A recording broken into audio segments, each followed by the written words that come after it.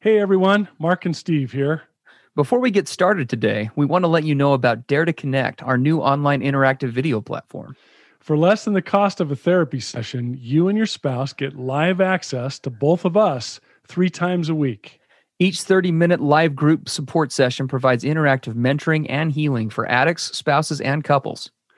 If you're loving our podcast and our unique style of bringing you recovery, you're going to love Dare to Connect. To learn more, go to daretoconnectnow.com. We're looking forward to seeing and working with you.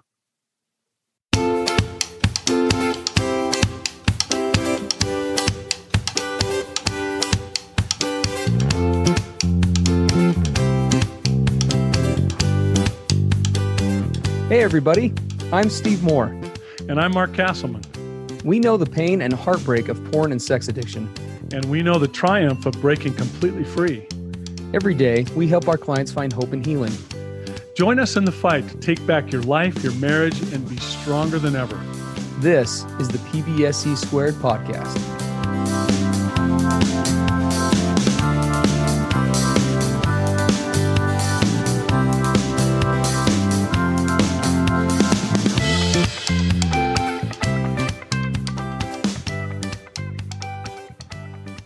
Hey everybody, Mark and Steve with you here on the PBSC podcast.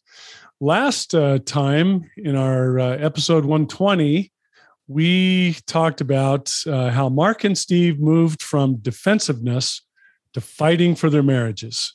Yep. And that was part 1.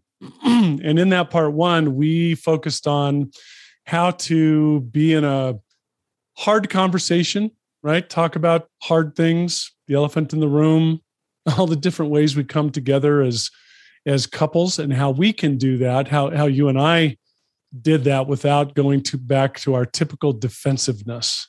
Handling a spouse's feedback. Yeah, handling a spouse's feedback, in whatever form that takes, with whatever her authentic, raw, and real expressions and sharing and speaking her truth. And how do we handle that without immediately, taking it as an attack, and we've got to defend ourselves, and the whole thing breaks down. So if you haven't listened to that episode 120, go back and listen to that, because this episode 121 is part 2. Yep. And what we're going to talk about today, how to move from defensiveness to fighting for your marriage as guys in recovery, is this, I'm going to be a little sarcastic, this wonderful place of triggering people and places that we run into in our recovery and in our betrayal trauma healing. There's lots of different people and places that can be extremely triggering for us as addicts and for our spouses. It's not just an addict thing. It's also very much so for spouses. And so we wanted to talk about what some of those people and places could be, and then talk about some really practical in the trenches way for us as guys in recovery to not go to immediate defensiveness and old dysfunctional tactics when we find ourselves in those triggering places or with triggering people. For sure. So let's talk about maybe we should just list out real quick what some of those things are. Yeah, let's kind of just jump into this. I mean, I guess before we start, probably a good thing to say is that this is an awesome topic, and I'm excited for today's topic because this skill set of processing through triggers, right, and navigating them is one of the skills that is I guess you could argue is a lifelong one, right, in the recovery process. Question, right? Some of these things, we do kind of as a short term, as part of a stage in recovery, and then we, they eventually either drop off or get pulled back dramatically. And when it comes to navigating triggers, even though triggers do become less prominent as we move through the recovery process, as well as less potent, so they're less powerful, they will happen for months, oftentimes years and longer, into the recovery process, because, triggers, if you recall, in a negative sense, are just really anything in the environment that causes us to get pulled back to a place of, harder times in the addiction, whether it's for an addict, areas around the emotions, feelings, or desires of acting out, right? And everything tied up in that, or for the spouses. And so, if we kind of break that down, specifically when we look at triggers for addicts, the the popular language that we use or the popular vernaculars, we're usually referring to, that desire that being triggered to act out or to go into a place of lust. But Mark, as we, and Steve and I were talking before the show, it goes way beyond that. Right? Well, so there's the obvious places. And again, this is going to be, some of these going to be very common to everyone listening. Sometimes you have your own unique, specific places or people that trigger you that are unique to your history. But some that come to my mind would be like a lot of public spaces, the mall, the public swimming pool, the beach, sporting events where there's cheerleaders. There's just all kinds of different public venues that can be very triggering, for us as addicts, especially if we've spent time in our addiction years fantasizing or acting out in our minds in those places. Another one could be where we as addicts have actually acted out in physical, overt ways. Also driving down the road and passing, the strip club, or even driving on the freeway, passing the exit that went to the strip club. Sure. Just so all kinds of things like that. Certain people, maybe in the workplace, maybe we've engaged with fantasy about people that we work with, and now we're in recovery, but we got to go to work every day. Yeah. People are still there. Just a long list. For sure. Well, and obviously the big piece to that too are the emotions that accompany those things, right? Yes. Triggers can be super potent for addicts, again, way down the road when we long past gaining and acquiring and maintaining sobriety. They can be painful, and oftentimes they will, take us to a couple of places. And Mark and I can attest to being guilty of both of these. One is oftentimes our response as addicts is we will sometimes get pulled into a hypervigilant state or a caretaking of a spouse, right? We recognize the pain and the issues that we've caused. And so sometimes we will get thrown off our game by trying to somehow manage or control how a spouse is responding to a situation or to a trigger in the environment, either that they're having or that we are. Or kind of tied to that, as we addicts, our number one, I think, vulnerability with this, even in the long term, is always, being at risk of getting pulled back into shame, right? Shame around the addiction, shame around our own inadequacy, shame around, our past history, and also just our overall weaknesses, the damage we've caused, right? That's an ongoing battle for us addicts, and something we always have to be on the lookout for. Yeah. So if we find ourselves in those places or with those people that have been really challenging, problematic for us in the past, as you said, Steve, we can have a number of reactions to those places. And so as I look back on my history, of course, one of those was, shutting down. I would go into those public places and just shut down. And so I remember the tools that sometimes people would offer. Mark, if you go into any of those public places that have been a challenge for you in the past, just look at the sky. Just look at the sky, Mark. Look at the sky. Or someone says, no, look at the ground. You got to look at the ground the whole time. And so we're so completely, preoccupied with the intensity of the environment, the past history, as you said, the shame of it. Oh my gosh, here we go. I'm taking my kids to the public swimming pool. It's going to be absolutely horrible.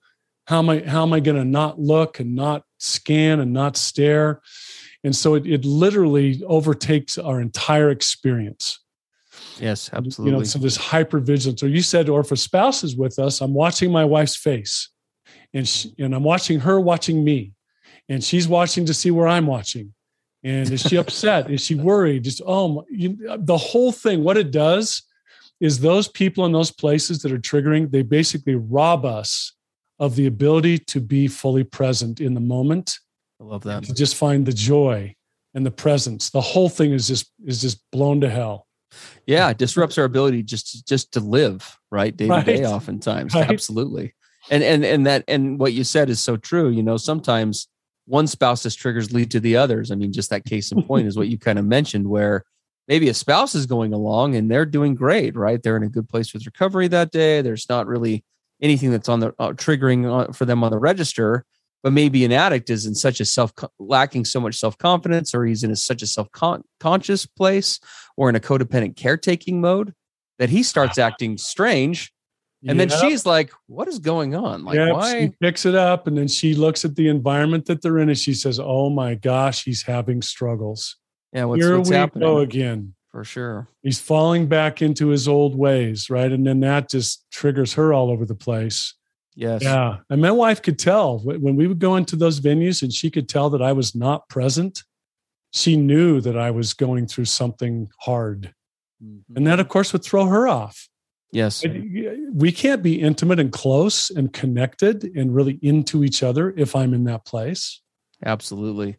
You're right. It disrupts the daily living, but also the intimacy on every level. And, that's one thing we're hoping to kind of convey to everybody listening today is, how do we navigate these kinds of situations in real time? Not just as addicts, but also from a spousal perspective. So we're kind of expanding on last week's podcast that way.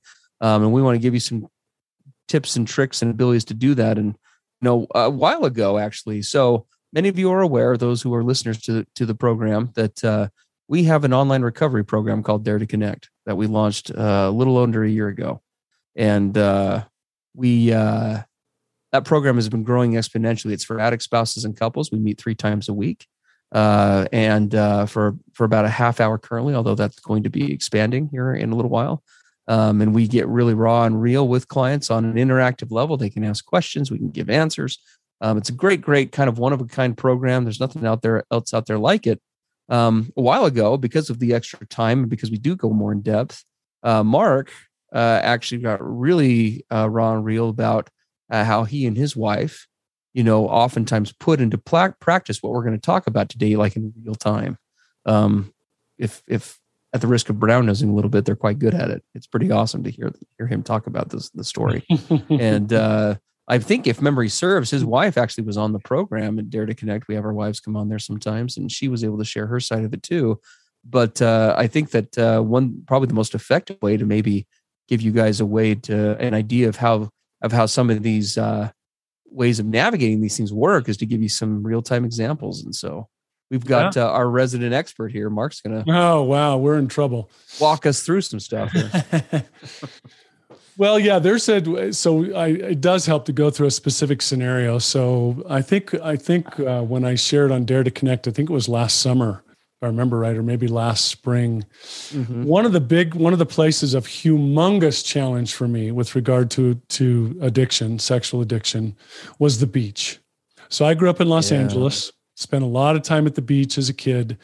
And during my teenage years and my young adult years, and even way into my even early to midterm recovery, the beach was just horrendous, right? Because it's just, you're right in the midst of all of the triggers, right? The death trap. Yeah, hard body bikinied people, and your brain just runs wild, and the fantasy is right there, all in front of you. You don't have to conjure it up; it's right there in your face. And it's just been a terrible place for me. And when I was in early recovery, when I started to battle these old, acting out and fantasies and urges, man, the beach was just awful. At first, I just avoided going there altogether. Oh, we're going to go to the beach. So I'd have some excuse, something I had to do or whatever was going on. I wasn't going to the beach. And then when I would go, I would, practice these things like, okay, just close your eyes, just sit in your beach chair and just close your eyes, listen to the sound of the waves, or right, look at the seagulls, just spend the whole time looking at the seagulls. Mm-hmm. And all of these techniques that essentially didn't work because they were based on sheer willpower. They were based on me going to war. Yeah. And we get into this place as addicts where we think we only have 2 options: fight or give in. Mm-hmm. Fight or give in. And actually, there's a third option. This is what I often talk to my clients about. It's like, let's talk about the third option.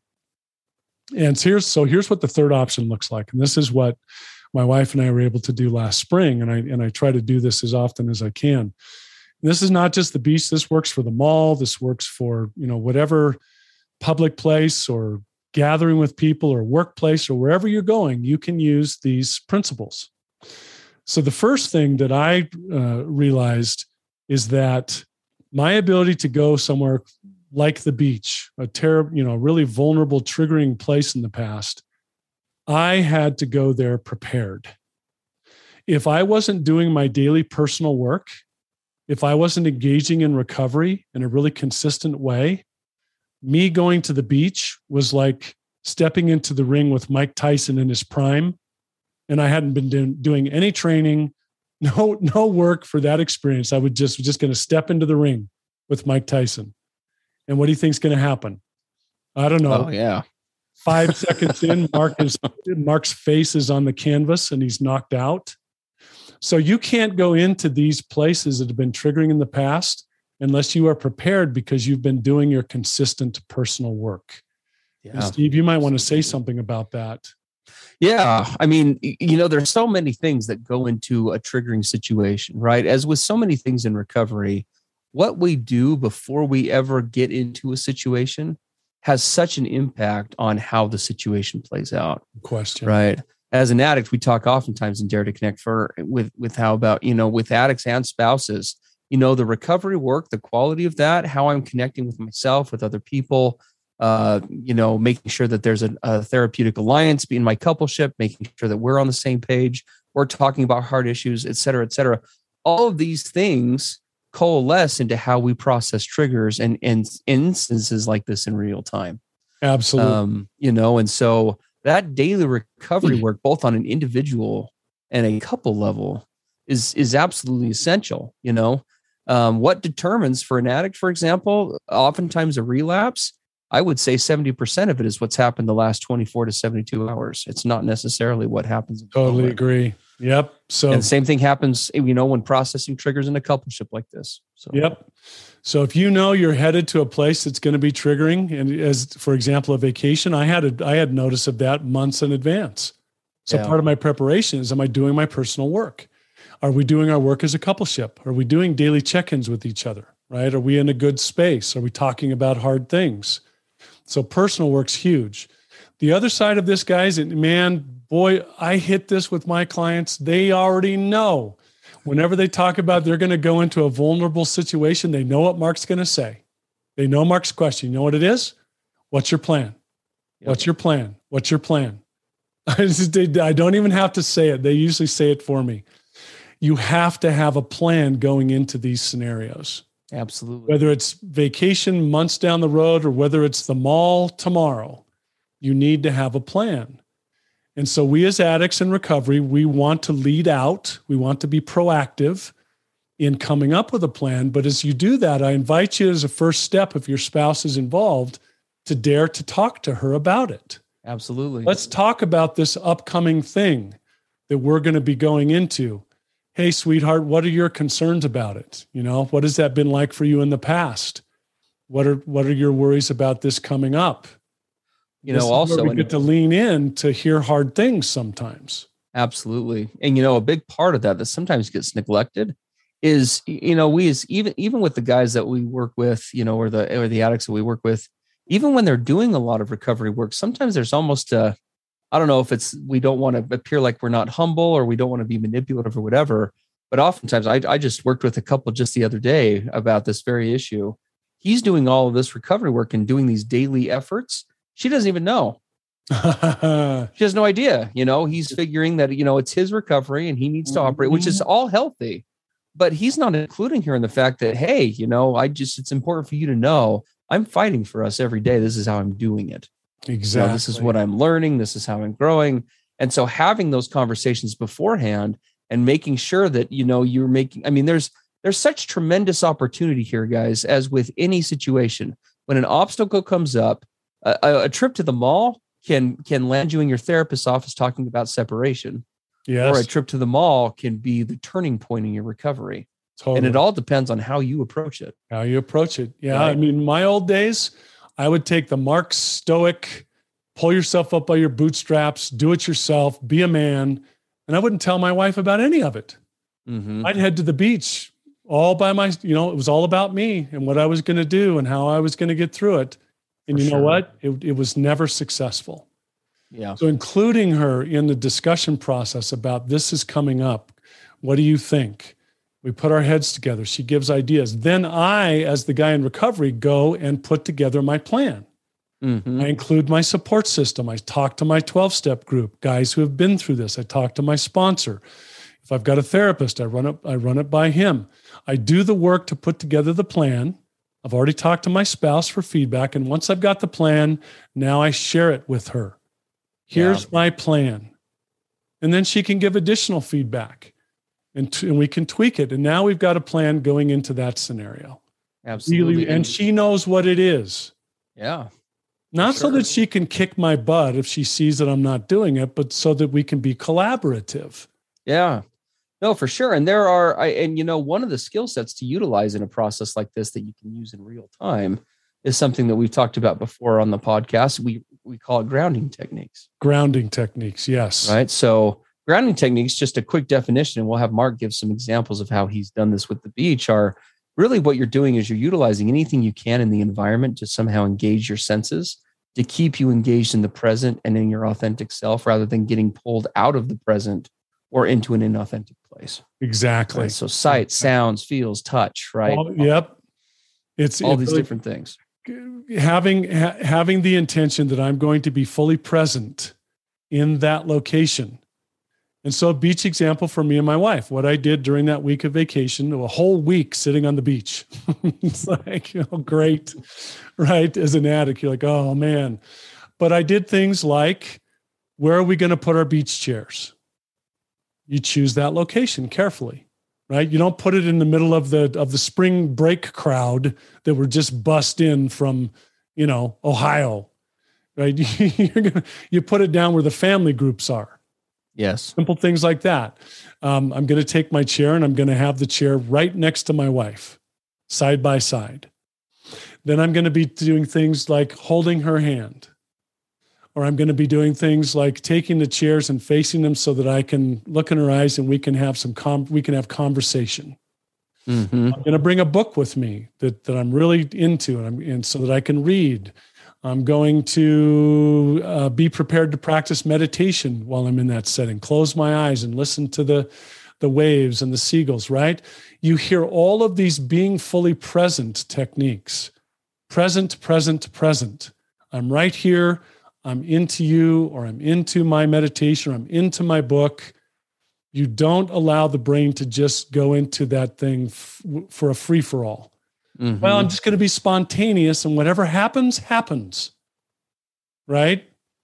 You go in with all of these grounding techniques, all of these ways to become present, right? Either by holding hands, physical touch, conversation, meditation, books. I mean, I'm going to go out and I'm going to intentionally go for a swim. I'm going to focus on those little kids and all their laughter and the good time that they're having. And it just tickles me to watch them. Yeah. Right? Yeah. All of the grounding techniques that are there. So lots of ways to tackle this stuff, guys. And the most important part is where we started, right? It's the transparency piece. Yeah. Because situations like this will do one of two things. They will either bring you closer together or they will divide you. Mm-hmm. There really isn't much of a middle ground, especially, when we're tackling these things early on in the process. So please don't give into the fear of situations like this. I know both for addicts and spouses, sometimes we cave into that fear of, oh crap, this thing's coming up. But, from a spouse's point of view, I don't want to upset him or throw him into shame. From an addict's point of view, I don't want to trigger her or make her frustrated. And so what do? We avoid it.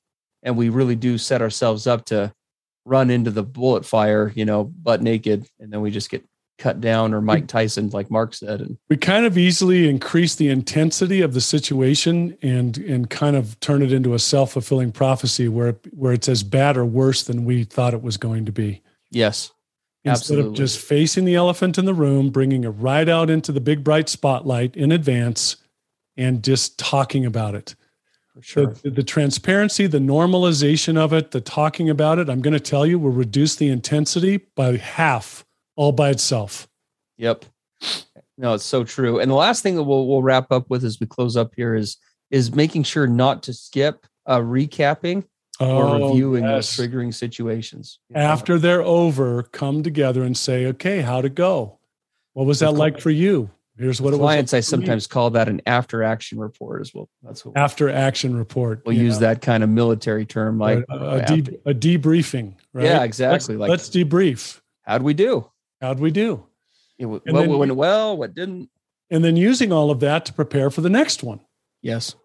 Exactly. Right? Yeah, I love that. Exactly. Well, there's some quick ideas about dealing with triggering people and places. We hope it's been helpful. Yes. And again, if you want some really in-depth, crazy in the trenches, look at all this kind of stuff, come on over to us in the Dare to Connect program, daretoconnectnow.com. And we'd love to help you drill down on these things much more deeply than we have time to do here. For sure. So, yeah. Awesome, guys. Have a great rest of your week, and we'll catch you next week. Yep. See you next time in part 3, right? Yeah, part 3. Yeah, that's right. Stay tuned. See you, Take care.